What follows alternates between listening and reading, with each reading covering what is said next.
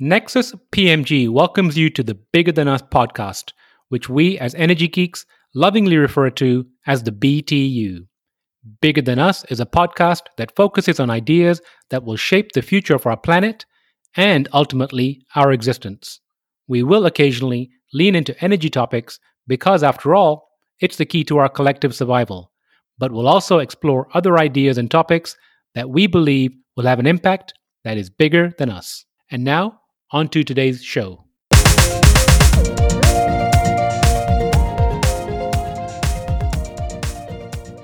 Hello, and welcome to the Bigger Than Us podcast. I'm your host, Raj Daniels, and today I'd like to welcome Ed McGuinness to the show. Ed McGuinness is CEO of Curio, a nuclear innovation and technology development company. A 30-year veteran of the Department of Energy, Ed previously served as Assistant Secretary of the Office of Nuclear Energy and Executive Director of the President's Council of Advisors on Science and Technology. Ed, how are you doing today? I'm doing great, Raj. Thank you very much for your time. Ed, thank you for your time. Ed, before we dig into Curio, I'd like to start with a question that perhaps on its surface sounds a little lighthearted, but I believe it's integral to our conversation. What are your thoughts about the media's role and maybe a little bit more lighthearted measure? Let's add The Simpsons to the mix of how the public's perception has been shaped regarding nuclear energy. The media role is hugely important for so many different reasons. It's part of the fabric of our society. It's such an important means for communication and for the public to understand issues, whether they're straightforward or whether they're complicated. And of course, whether it's humor or whether it's very, very serious, that all comes with the package too. It's funny you mentioned the Simpsons, and that's a classic case where it's great to see entertainment out there, and it's great to see programs that are popular and that are humorous. But at the same time, some of the issues that they're touching upon are so incredibly important, such as nuclear's role, whether it's dealing with the existential threat that many people see of climate change and the importance of it playing a key role as a clean energy source, whether it's energy security, whether it is geostrategic, which nuclear is an absolute key element and tool in the geostrategic strategic chessboard, if you will. And so with regards to some of the shows, yes, humor sometimes attempts to over stereotype or play into some of the stereotypes, correct or not correct. But with certainly in some of the media and the cultural lore, nuclear has a very, very negative stereotype, but it really flies in the face of statistics and the reality. And that is nuclear energy is absolutely among the most safe energy sectors on the planet when you look at the overall data and the absolute success in running tens of years and decades with no incidents, which the vast majority of nuclear power plants, they're unsung heroes. The rain, sleet, or snow, they provide clean electricity generation 365 days a year. And perhaps sometimes we take it for granted. But nothing wrong with having humor. But it's very, very important for us to get the facts out so people understand when it touches their lives in a real serious way, which certainly does in the case of nuclear's role in dealing with climate change and energy security and geostrategic. It's really important that we get the good, accurate facts out there for the public to understand. It's interesting you mentioned unsung heroes. As I was doing preparation for this show, I started to think myself about my exposure to news about nuclear. And you're right. On one end of the spectrum, we have the humor, so we have The Simpsons. And on the other end of the spectrum, we have essentially, if it bleeds, it leads, right? So you have Chernobyl, you have Fukushima, you have these dramatic stories about nuclear accidents. But to your other point, 40, 50 years of unsung heroes just boring, working in the background. You also mentioned statistics and data. Can you share with the audience some examples regarding just how much power in the US is generated by nuclear and how safe it's been? Yes, of all the electricity generating in total in the United States going into homes and factories and businesses, nearly 20% of the electricity is generated from the 93 nuclear reactors that are operating in this country as we speak. And from a clean electricity generation, non carbon emission generation perspective, it is the single largest electricity generator of clean electricity, bar none, much larger than wind and solar and even hydro. And so we see nuclear energy as a key climate fighting partner with the other renewables. So, from a statistics perspective, it's incredibly important. The unsung heroes, again, how many people realize, particularly those that are really concerned about the climate, that over 50% of the electricity we consume, and we've never consumed more electricity in the history of mankind, and it's increasing substantially each year, the electrification of our economy, and therefore the dependence on electricity. And then what type of electricity? Is it clean electricity generation? Is it carbon emitting? So it's incredibly important, particularly for those who really deeply, deeply care about what's going on with our climate, what's going on with energy security, and what's going on with the reliability and resilience of electricity as we increase that generation. And you want to talk about unsung heroes too. A lot of people don't realize that nuclear applications, radiological applications, first of all, we live, I mean, the sun, we get radiation every day from the sun. It's not necessarily a bad thing. In fact, we live with radiation every day, just like anything in life. Too much of anything is not good, but a certain amount can be very good. Fighting cancer, for example, targeted alpha therapy, Curio, the company I represent, we have a very exciting focus in addition to recycling our what has been described as our nation's nuclear waste, but it's anything but nuclear waste. It is a highly valuable, largely untapped from an energy value, clean energy resource for our country. But we are using radiological isotopes every day to fight cancer and to save lives, even in the food and radiation business. When I was at the United Nations meeting, I was reminded that every McDonald's French fry is irradiated to make sure it's safe to consume. So every day we rely on the role of nuclear in so many different ways. Space-based, the only two man-made objects ever to reach interstellar space, still sending signals back to us based on a plutonium-238 source that the Idaho National Lab and the Department of Energy provided and developed, Mars rovers. So it's one of those things, getting back to getting the information out to let everybody know, the public, just how extensive and how integral the role of nuclear is played throughout society to help make our lives better. Well, you and I both mentioned Curio. Can you give an overview of Curio and your role at the organization? Yes, thank you very much. I'm the CEO of Curio, and Curio has really three different business areas and lines of focus. First and foremost is the focus on recycling our nation's used nuclear fuel. That is at 75 locations in 35 states around the country, essentially stranded right now, in large part due to the policy decisions going back to the 70s under Carter, where they decided to no longer allow recycling of the used nuclear fuel. And the minute they decided to not allow recycling of our nuclear fuel, it essentially made it a waste. It turned it into basically a liability and a waste.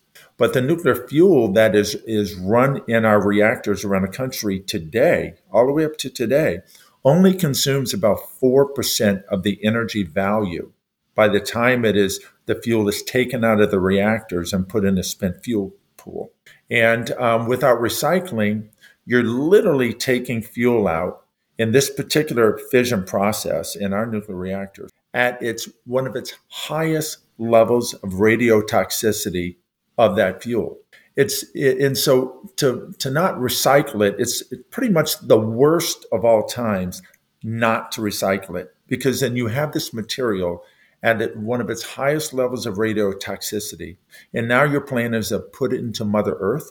And guess what? When you if you don't recycle it and you put it in at that stage of radiotoxicity and radioactivity, the material is going to remain radiotoxic and not appropriate for humans to be exposed to for 130,000 years. Wow.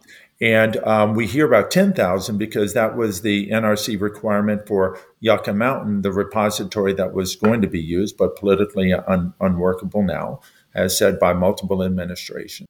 And so when you don't recycle it, you have such a monumental problem. It's hard for even the public to get their head around it.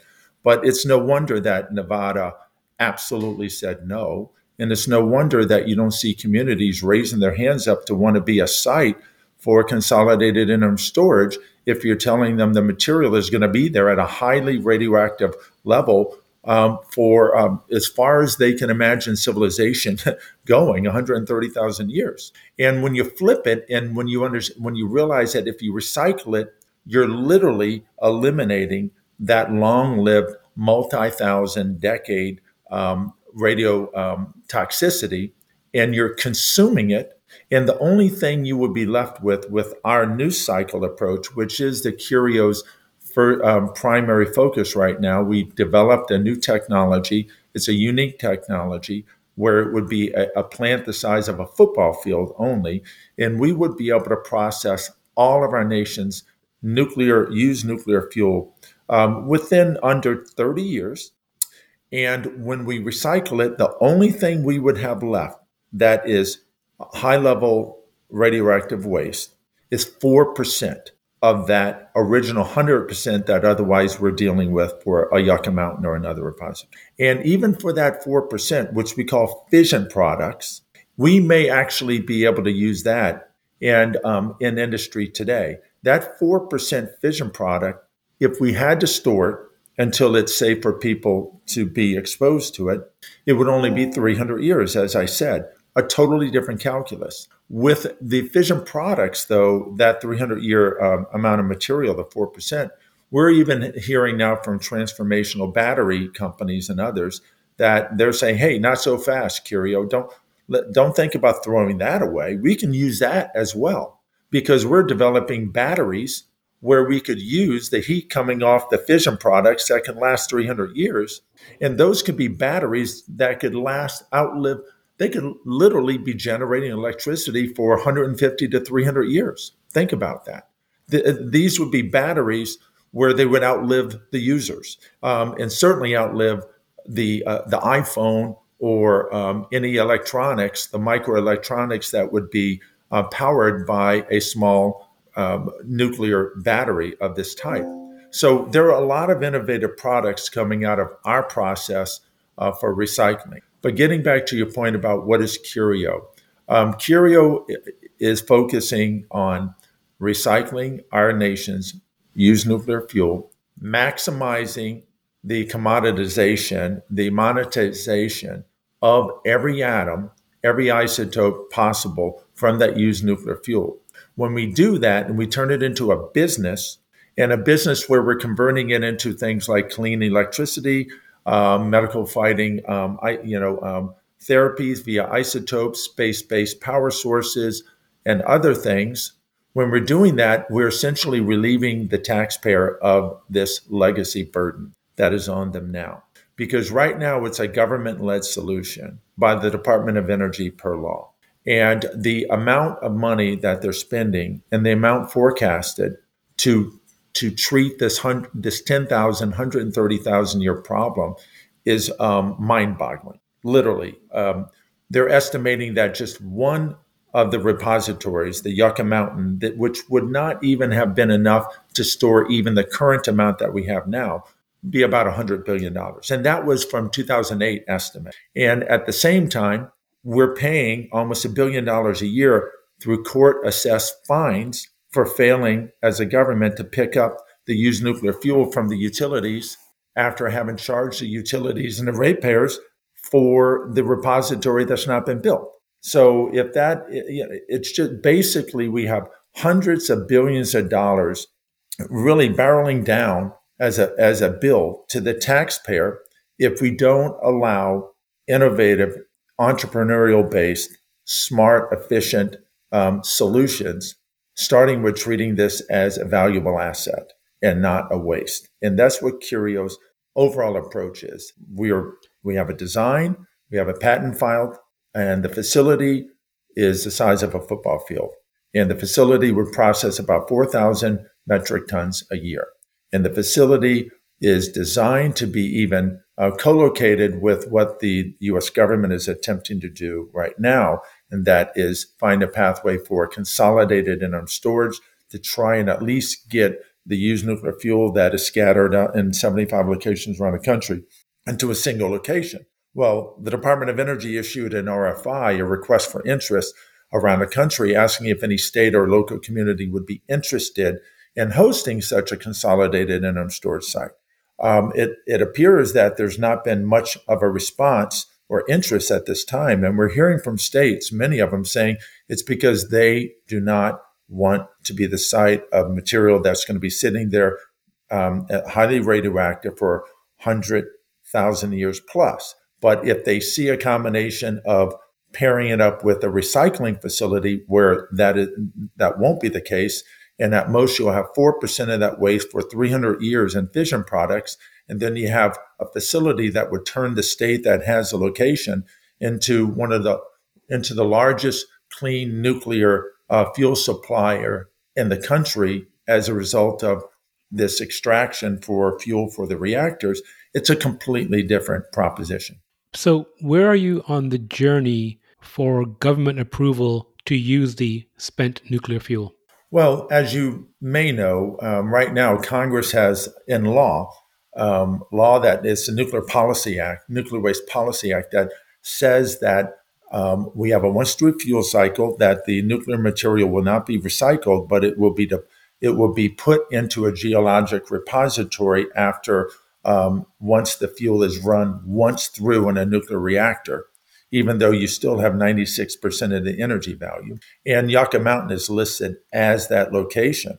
The Biden administration, even the tail end of the Trump administration, and certainly the Obama administration, all have said that's not politically workable. And that even though it's in law, Yucca Mountain is not politically workable because of Nevada stakeholders and leadership opposing it so vigorously over the years. So that Nuclear Waste Policy Act is going to have to be changed one way or another, even if it's just for like the Biden administration's plans for desire to have consolidated interim storage. So for Curio, yes, we would need to see, in order for our business line to be realized, the Nuclear Waste Policy Act will need to be adjusted to allow a commercial solution to the used nuclear fuel, including taking title at a facility where at this nuclear recycling facility that we call, our design is called NuCycle. And again, that's that football-sized field facility. And so we would need to see adjustments to the legislation, and we see strong support in Congress, strong and broad, and certainly openness to the idea that, wait a minute, we're in a different age here. We don't have an infinite amount of resources. We need to think about recycling. We need to think about circular economies, circular business models, where we don't consume more than we don't produce or consume in a manner where we're out of balance with nature and where we're consuming more than is available in nature, whether it's consuming plastics. Well, if you're gonna produce plastics, you should have a sustainable approach where it's not just increasing over time. And we need to have the same thing for nuclear. We need to recycle. We need to think about our consumption rate, and we should not assume that we can just infinitely generate waste to stick into Mother Earth. and that we should have a closed fuel cycle where we can produce the very energy we need in a recycling format. So that's our business model, and we believe there's great receptivity in Congress to recognize this used nuclear fuel, this what's called waste, as really the single largest stockpile of clean energy waiting to be tapped in our country. So let's both be optimists for a moment. Let's say that you are able to eventually source spent nuclear fuel. I'm looking at your website. You have, I think, one, two, three, four, five projects here that are listed. How would you prioritize these projects? And if you're talking about projects from products coming out of our new cycle facility, or are you talking about our work on advanced reactors and nuclear medicine as well? Both. Uh-huh. So, first of all, the new cycle facility is designed with, like I said, maximizing product extraction. And as we do that, we're literally getting a win-win because as we do that, we are eliminating the highly radioactive material that's going to last for thousands of years. We have at least 5 products that we have developed now and have done a lot of due diligence on that will come out of this single facility that consists, by the way, of very innovative, modular, integrated, semi-autonomous, compact units that would process this used nuclear material. And we would generate at least 5 products, and we may have more, like I said, with transformational batteries, for example. But the first and foremost, the first product to come out of this would be what's called UF6. It's enriched uranium, and it would be enriched at the level that our nuclear reactors in this country use.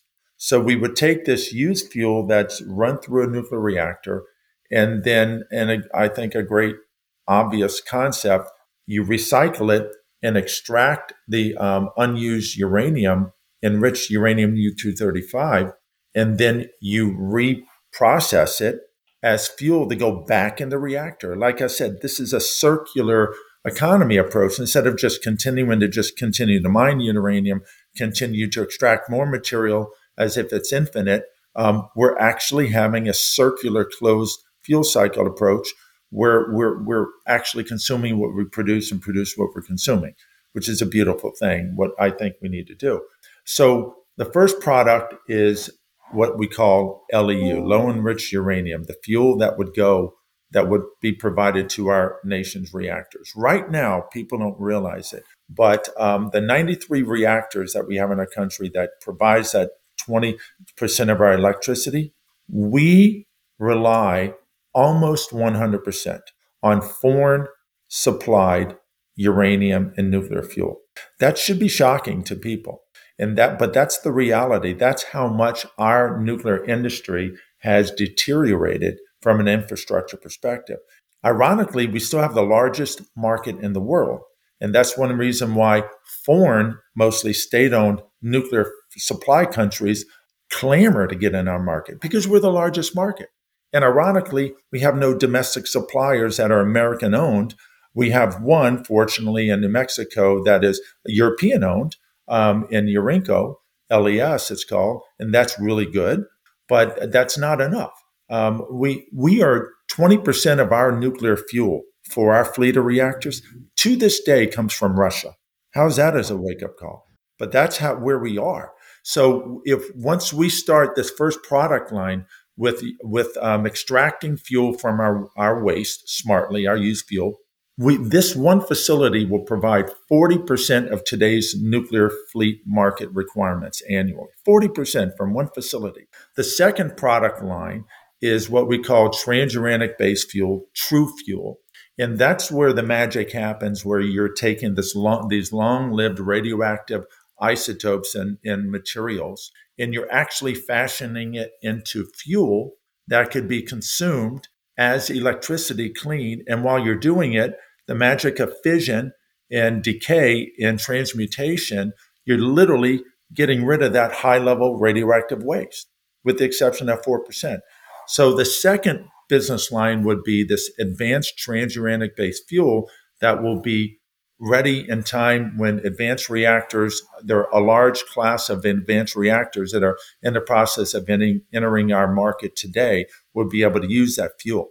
The third product line is space-based power source and fuel sources. Most people don't realize, like I had mentioned, that in the space industry, nuclear and radiological sources are very, very important. The Mars rovers being powered by radiological thermoelectric generators, plutonium 238, interstellar space with Voyager aircrafts.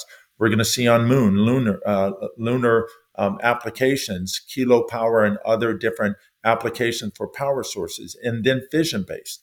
So there is a growing demand and growing market that doesn't have the supply that it needs through plutonium 238, among other things. And the used nuclear fuel is chock full of this material. It would be through a Neptunium 237 extraction from this fuel, but the end result is you'll get plutonium 238 in a fission process. The fourth is the medical isotopes I had mentioned. This is in combination with an advanced reactor, such as one Curio is developing, which is another one of our business lines. It's a molten salt reactor.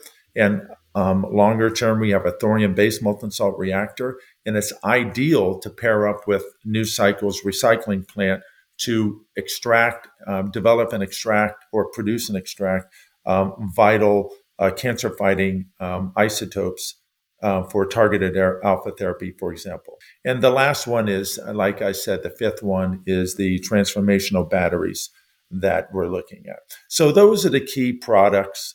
And overall, beyond the nuclear recycling, that is the first and foremost priority of Curio, we have two other business lines, as mentioned. One is advanced reactors. We have two designs under development. Like I said, one is a molten salt reactor, and another one is a thorium-based molten salt reactor. And then we have the nuclear medicine and targeted alpha therapy business. So, when are the plans for the first SMR? Well, the small modular reactors are part of that class of advanced reactors. I mentioned that wave that is coming in. And there are different types of small modular reactors. There's light water reactor, small modular reactors like NuScale. And NuScale is out of Corvallis, Oregon, and led by John Hopkins and a very, very good team out there. I've worked with them for years. And they're targeting to have their first small modular reactor built and operating at Idaho National Lab in the next several years. I believe it is 2028 approximately, or 2029 latest, that they're hoping to have the first operation. We also see through what's called the Department of Energy's Advanced Demonstration Reactor Program, ARDP, the development of non-light water reactors, some of which are small modular reactors, like X Energy's reactor design, high temperature gas with TRISO fuels. And they are planning to have, I believe, their first one built in Washington in the Tri-City area. And they're shooting for, I believe, about 2028. And then you have TerraPower that may end up being a little larger and not classed as small modular reactor, or a good bit larger. And they're planning to build their first one in about 2028 as well. So we see a lot of movement with advanced reactors, and all those reactors and many more out there. I would say there's easily, almost 24 more U.S. And other advanced reactors trying to enter the market in the coming decade. They're all going to need fuel, and a lot of them are going to need fuel that's not available in the market now. And this NuScle facility will be able to provide virtually all those types of fuels. It's very interesting. Now, going back to the spent nuclear fuel, some of the concerns around security, when you're shipping these SNFs, what does that look like from a logistics standpoint?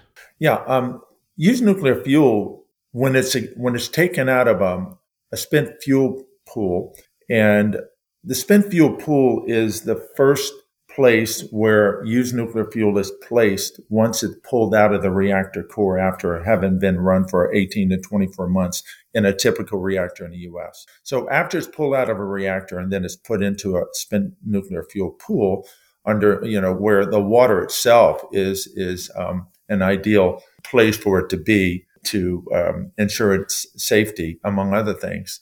But at a certain time after a number of years, they will pull that out and then put it in what's called dry cask storage. And these are very large, very reinforced, incredibly robust casks that have been regulated and licensed by the NRC and drop tested and just every conceivable way of it being kinetically impacted has been tested successfully. And that is where these fuel assemblies that are pulled out of the reactor, then put in that pool, then taken out in dry cask storage, and they're put in these casks. And you'll see these casks, they stand vertically, cylindrically on site where these nuclear reactors are. Those are the 75 locations pretty much that I'm talking about that are around the country because they have nowhere to go right now. And so but until the U.S. government, by law, retrieves the material or they change the law, and then they allow for an innovative approach like Curio's approach of recycling it, which is an obvious no-brainer to do, in my humble opinion. But with regards to transportation and these casks, first of all, we transport used nuclear fuel or what's called waste and spent fuel, whatever you call it. That material has been, we transport that type of material around the country every day for defense purposes. We have approximately 100 nuclear powered submarines. Those submarines have to be, the fuel has to be offloaded when the subs are decommissioned or when there's refueling. They have to go to a location one part of the country, and it's done safely and securely on rail, on trucks. And the Department of Energy's NNSA, they do this on a regular basis. So we know how to transport used nuclear fuel safely and securely. We've been doing it for decades. So I have no doubt, and I'm confident that we can securely and safely transport this material once the material is consolidated and at a site such as Curio's New Cycle facility, and safely and securely disposition and even eliminate this high level of radioactive waste that we're trying to deal with. Now, you mentioned co-locating with some of the existing facilities.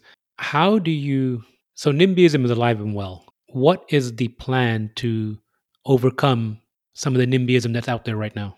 Well, I think it's pretty obvious and straightforward. One is make sure that we are doing things in a sensible, logical, mutually beneficial way. And what I mean by that is, I believe one of the reasons why you have the NIMBY, not in my backyard, is because the proposition is so difficult to swallow.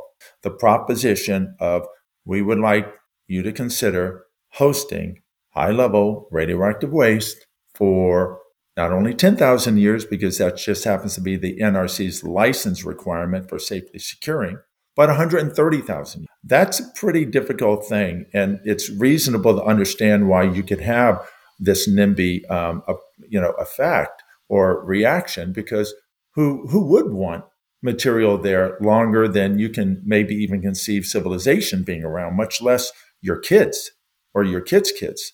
I mean, during the Department of Energy days years ago, there was a significant multi-million-dollar project funded just to simply have our scientists come up with a form of communication that will be understood in 10,000 years. What's the language? What's the communication? They couldn't even agree on that. So why are you going to expect communities to be interested? As important as it is, and to say that this will be safe and secure, it's a very difficult thing to ask an average person to accept. But if you apply recycling to it, where you show them that this material, only 4% will be there for 300 years at most, a tiny fraction of it, and maybe not even that, and that the material will be eliminated on site within 30 to 50 years, certainly all the waste we have in our country that use nuclear fuel. And on top of it, this is going to be a facility that is going to be a powerhouse of clean energy, a powerhouse for isotope production for fighting cancer, a powerhouse for space-based sources of energy, and a powerhouse for generational jobs. Our one facility is estimated to have about 3,500 well-paying jobs direct, and then about the same amount downstream. So if you go to a NIMBY community and say, well, this is a completely different scenario we're talking about. We're talking about a recycling plant where this state, once that plant is up and running, our plant would process about 4,000 metric tons a year. The first product line would be about 800 metric tons of the equivalent of uranium nuclear fuel that would power our reactors. It would power 40% of our nation's reactors. Where that plant would be, that state would become overnight when that plant starts operating, the single biggest clean power supplier for electricity in our country and one of the largest in the world. That's a completely different proposition than saying, hey, would you be interested in us putting this in there indefinitely with none of the products coming out, none of the revenue generated. And on top of that, we have a business proposed approach where whatever community would host it should receive approximately $1 billion a year or some substantial benefit coming from the Nuclear Waste Fund to show, serious partnership with that community. And there's a way to do it without depleting even the waste fund as we have it today. But right now, the financing is also incredible. If the NIMBY communities not only are focused on dealing with that 10,000 year, 130,000 year problem they want nothing to do with, and then they see the financial situation where right now we have a nuclear waste fund to pay for a repository that would be in their backyard. And that's not even enough for half of one of these sites. And we already, Yucca Mountain that was designed and legislatively set at 70,000 metric tons, we have 86,000 metric tons today, adding 2,000 metric tons a year. So even if Yucca Mountain, which is not, there's no viable path forward now, but a Yucca Mountain type repository would not even be enough to store all of the material. And so you're going to need at least 2, maybe even 3 repositories. In 2008, the Department of Energy, with $100 billion estimate for one of these, the amount of money being spent is mind-boggling. And so our new cycle approach is dramatically and radically different. We will dramatically save the taxpayer while at the same time being successful in business where we get a win-win-win. Well, it does sound like a much more attractive proposal. So I want to turn the spotlight back on you for a moment. I'm looking at your bio here. Very interesting. Master of Arts, U.S. Foreign Policy and International Relations. How did you get involved at the DOE in international nuclear policy? That's a great question. Serendipity, and One of my favorite words. Yes. And I do a lot of mentoring, and serendipity is very important. And what you do with it when the serendipitous moments happen is really key. But I thought I was going to be in a diplomatic career or something along those lines, maybe national security. And with American University Grad School, School of International Service. And I could never have, told you or predicted that I would be sitting here after 30 years in the Department of Energy, having worked in high science missions my entire life with a Master's of Arts and undergrad and a Bachelor of Arts. But it's called on-the-job training, and I guess I have enough decent aptitude to have picked up a lot. And I've ended up succeeding and moving up and leading. But I've always taken the approach of never, ever, ever try and be someone you're not. I revere scientists, engineers, but I also revere a diversity of knowledge in offices. And I've seen that firsthand where so I had my serendipitous moment after I graduated from American University or was about to graduate in graduate school. I was trying to get a job in DC, and it felt like everybody had a job but me. All I had is my thesis to write. and I literally couldn't land a job in the career that I wanted. So I moved back home to New Orleans, and literally I thought my career was going to go somewhere else in international hotel management. And then one day serendipity struck, and I'm in New Orleans managing a hotel, and in the French Quarter of all places, a luxury hotel on Bourbon Street, if you can believe it. And there's a Department of Energy conference, and I greeted as the assistant general manager. They had a delegation, and I told them I went to grad school up in D.C. He says, "What the heck are you doing down here?" I said, "Well, I couldn't land a job." And he said, "Well, that's crazy. Give me your resume." And within 4 weeks, I'm working in headquarters of the Department of Energy. He said, "This is not the job you're going to want to be in forever, but you're going to get into a national security department. You're going to get your security clearance, and the rest is up to you to work your magic." And so that was the beginning. And then the first half of my career, I worked my way into working nuclear security, nuclear nonproliferation, counterproliferation, loose nukes type work, Russia, Ukraine, mostly Russia.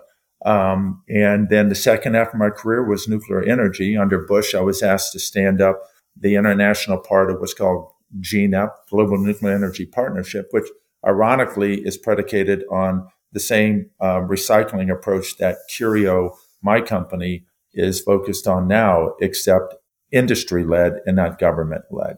So now you've transitioned to the private sector. It's been more on the job training. What are some of the things you've learned in your transition? Oh, I am learning so much. On the one hand, I was thinking on the job training would not be as significant because I've spent 30 years of my career mostly in nuclear on one, whether it's the security side of the coin or the nuclear side of the coin. But it's all been government, even though I've worked closely with industry, done a lot of advocacy, senior level overseas around the world, working closely with U.S. nuclear companies. I can't tell you how much of an eye opener it has been to work in the private sector. Some of the most basic things that I thought were as basic as 1+1 = 2. Obvious, what I thought was obvious. Intuitive, what I thought was intuitive. When it comes to my perception of how the private sector works, in particular in nuclear, and innovative sectors, and what we're seeing that's changing so much of our society, and that is these very innovative, disruptive startups, whether it's, we've seen it with SpaceX and others, and I think we're about to see it with nuclear and with Curio. We actually believe nuclear, the nuclear energy sector, we want to be a part of literally what we say, Teslafy the nuclear sector. And it's ripe to be Teslafied. It's ripe to be disrupted in a very, very positive way. But getting back to your point, they're going into private sector. Frankly, I realized how many decisions and actions I took in government, as well intended as they were, how much I actually didn't fully appreciate from the private sector. And I'm getting that now. And now that I'm on the other side of the coin, an example is innovation. What I see now is a huge number of small capitalized, small startup companies attempting to get into the nuclear market with some very exciting, some hugely impactful concepts and technologies, whether it's 3D printing of a microreactor, whether it's cutting edge for medical isotopes to fight and cure cancer, or whether it's space-based power sources, you name it, or advanced reactors, very cool, very disruptive.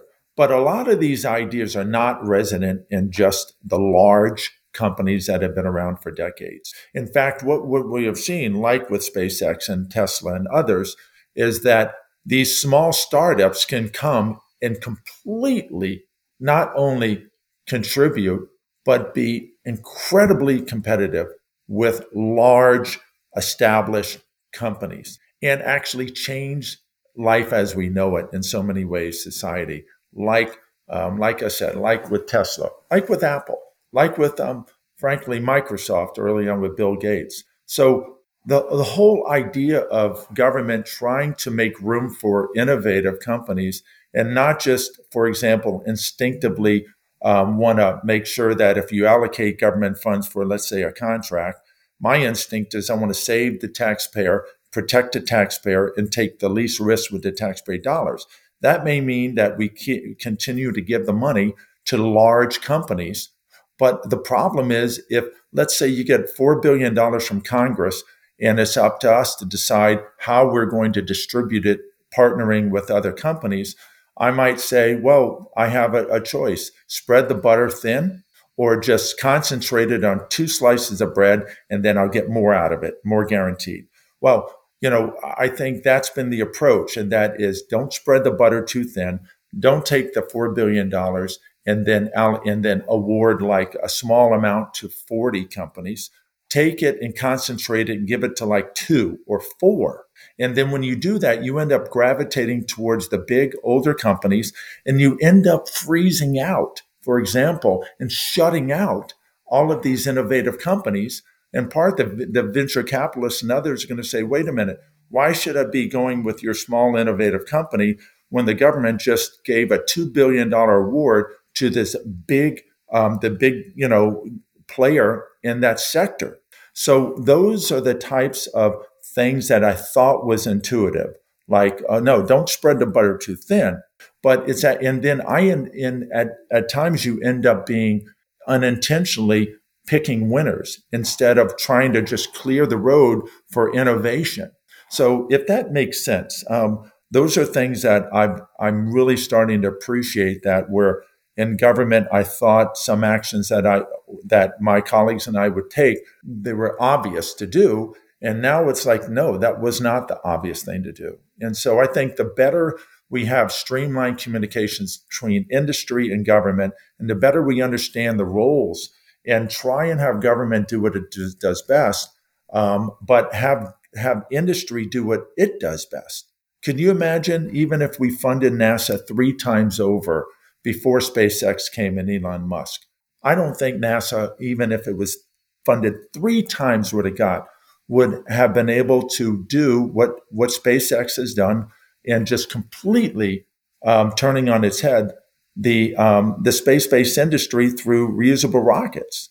So industry has a vital role, and it's vital for government, in my experience, to really make that extra effort to understand what makes the U.S. innovation sector tick and what can incentivize them instead of actually freezing them out. Absolutely makes sense. My next question is, you mentioned closed loop, you mentioned recycling a few times. I think you kicked the conversation off with the words Mother Earth. What's your why? What draws you to this idea of doing well for the planet? Well, the why the environment is, when I say Mother Earth, I think I'm saying what everybody says. We care about our planet. We want something where we can live, where it's a beautiful planet, it's healthy, and our kids and our kids' kids can enjoy that. And I have yet to find in either side people that disagree with that. And so, Well, what I want to do is, and part of my business is whatever we do in Curio, we want it to be good for our country and good for the planet. well, since you mentioned kids, let's fast forward to 2030. If Forbes, Fast Company, publication of your choice, were to write a headline about Curio legacy, what would you like that headline to read? Curio realizes the mother lode of clean energy for our nation. I like that. Curio realizes the mother lode of clean energy for our nation. Very succinct. Very nice. So, last question. And this could be professional. And you mentioned a serendipity earlier, managing a hotel, and then 30 years later being a CEO of a nuclear company or a nuclear waste company. If you could share some advice or words of wisdom, and it could be professional or personal, with the audience, what would it be? That anybody can make a difference, and never sell yourself short. Always have respect for knowledge and others, and empathy is really, really important. When you understand it, when you make the effort to understand why and how people are doing things, groups, personal, professional, it helps you understand better. It empowers you more. But for me, words of wisdom is just, it sounds silly, but be all you can be, and don't think you can't be anything. I've worked for people. I've had people that work under me, and literally, I've told them that, listen, you could do my job. You could be Secretary of Energy. You've got the capabilities. You could be president. So look at me. I grew up in a pretty much a blue collar neighborhood in New Orleans, Louisiana. I remember thinking in junior high school, telling someone, yeah, I want to be a diplomat. I'm moving to Washington. They just started laughing. I may as well have said I was going to become, the first person on Mars. But I like to say, and I was never the top of the class or anything else, and look, almost my entire career, I went in with the non-traditional credentials. I was the one where people say, what's this guy doing here? But I worked my tail off. I think I showed great respect for others and how they got there.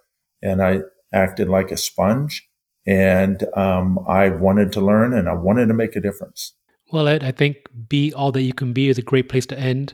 I appreciate your time today, your continued success with Curio, and look forward to catching up with you again soon. Thank you very much, Raj. Thank you for listening. If you like our show, please give us a rating and review on iTunes.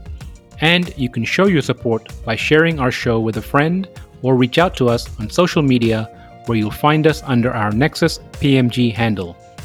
If there's a subject or topic you'd like to hear about, send me an email, btu@nexuspmg.com, or contact me via our website, nexuspmg.com. And while you're there, you can sign up for our monthly newsletter where we share what we're reading and thinking about in the clean tech, green tech sectors. Bigger Than Us is a Nexus PMG production.